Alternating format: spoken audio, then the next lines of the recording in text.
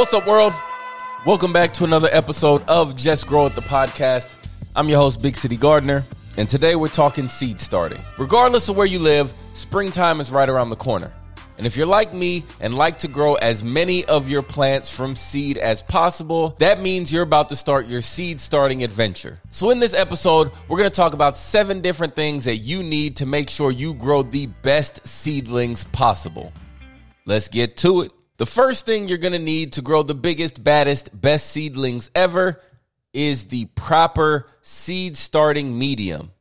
Now, we're looking for something light, fluffy, and airy. Something that a plant with a small, delicate root system will be able to push its way through. You're going to want to avoid things like heavy potting soils, in-ground bed soil, and you especially want to avoid garden soil. What you're looking for is a specific soil mix made for seedlings. Now, if you don't want to go and purchase this soil mix, you can easily make your own seedling starting soil mix by mixing coco coir, vermiculite, maybe a little bit of perlite. The goal is to make a seed starting mix that is light, fluffy, drains well, but still retains enough moisture so that you're not having to water your seedlings multiple times a day.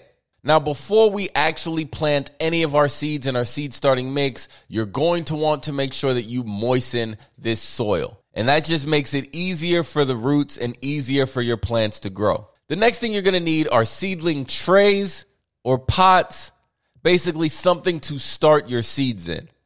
Now, I used to use red Solo cups and still sometimes do, but what you realize is if you're trying to grow a lot of plants in a small condensed space, then seedling starting trays are a better bet.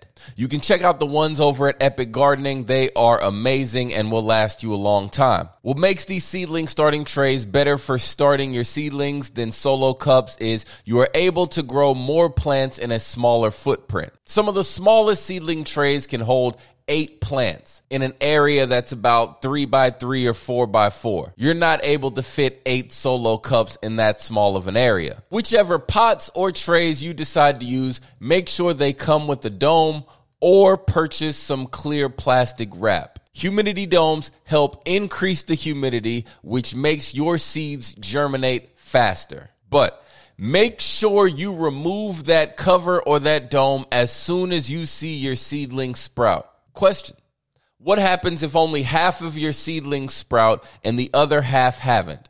You still want to remove the dome.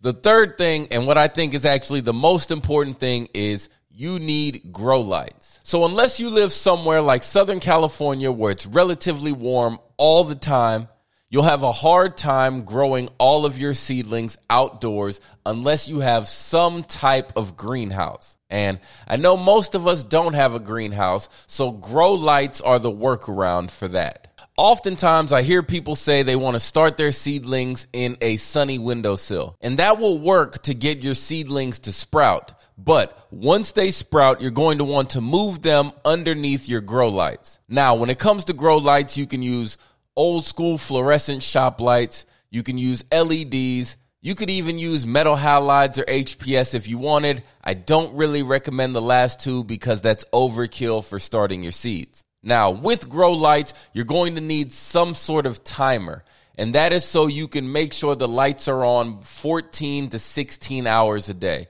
Our goal is to simulate the outdoors, and the sun doesn't shine for 24 hours a day, so neither should your grow lights. Get a timer and set your lights to come on for 14 to 16 hours. That 8 to 10 hour darkness simulates the nighttime, which our plants will experience once we transfer them outside. Now, when it comes to grow lights, you need to make sure that you have your lights set at the proper height.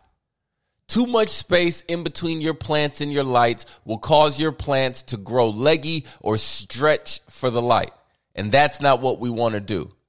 Remember, these lights do not produce intense amounts of heat, so you're able to get them closer to the plants. Don't worry, we'll talk more about grow lights in another episode. The fourth thing you're going to need is a seedling heat mat. Now, this may not be necessary if you're only growing one tray of plants. because you could easily put your seedlings on top of your refrigerator in order to get them to germinate. But if you're trying to grow an entire garden of transplants inside, your best bet is to get multiple seedling heat mats. Since most seeds like to germinate around 75 degrees Fahrenheit, this seedling heat mat will help us achieve those temperatures. You place your seedling heat mat underneath your grow tray. The heat mat warms the bottom of the grow tray, which in turn warms your seed starting medium. Remember, we're trying to simulate outdoor settings. And a lot of our spring crops like our tomatoes, our peppers, our squash, our cucumbers, and even a lot of our herbs, they grow during the springtime when the soil temperatures are 75 degrees or more. The fifth thing you're going to need is a spray bottle and a pitcher of some sort. The spray bottle, you'll use it daily to mist your seedlings and to keep the top of your seed starting mix moist. But that is not enough. You are going to need to bottom water your plants. We use the pitcher for bottom watering our seedlings. Bottom watering encourages our seedlings to grow deeper, stronger roots, which is extremely important for later on. Strong, healthy root systems lead to strong, healthy plants. Strong, healthy plants lead to big, abundant harvest. The next thing we're going to need is some sort of oscillating fan. Remember, we are trying to simulate the outdoors, and if we were starting our seeds outside, we would have a gentle breeze blowing our seedlings, helping to strengthen that stem. Since we do not have that breeze, we use the oscillating fan to recreate that. The fan will blow on the seedlings, helping to strengthen that stem. A strong stem is extremely important for seedlings, and that's because the stem is what transports the nutrients from the roots throughout the plant. The stem is what holds our plant up when it is full of fruit or vegetables. The stem is what keeps our plant upright whenever it's outside dealing with extreme weather conditions. You know, in the spring or summertime, every now and then you get a crazy windstorm that blows your plants about. Well, without a strong stem, your plants are going to end up snapping in half or leaning over. The final thing you need is fertilizer. You can use the same fertilizer that you use outdoors for your fully grown, mature plants, but you want to make sure that you are diluting it.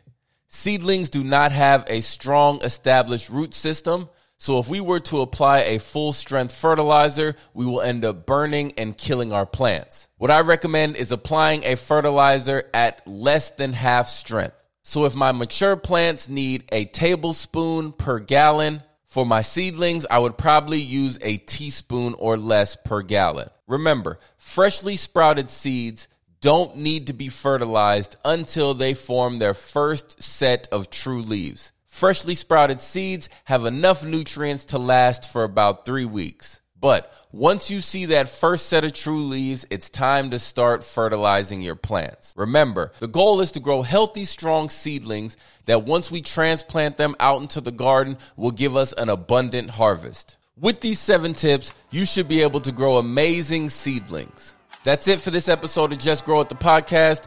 What I need you to do now is to make sure you have all 7 of these things before you start your seedlings. There's nothing worse than starting your seeds and realizing you don't have all the necessary tools. If you found this informative, go ahead and share it with a couple of friends. The goal is to make this a top 10 gardening podcast this year, and I can't do that without you. So please tell 1, 2, 10 friends to check out Just Grow It, the podcast. Before I let you go, I need you to do more than one thing. First, I need you to like, comment, subscribe to the podcast. Second, I need you to tell a friend or two about the show if you enjoyed it. And if you have anybody you think I need to talk to, I should interview, send the name over, put it in the comments, or send me an email, igrow@BigCityGardener. And check me out, man, on Instagram and on all social media platforms, Big City Gardener. We out. Oh, almost forgot. Just grow it.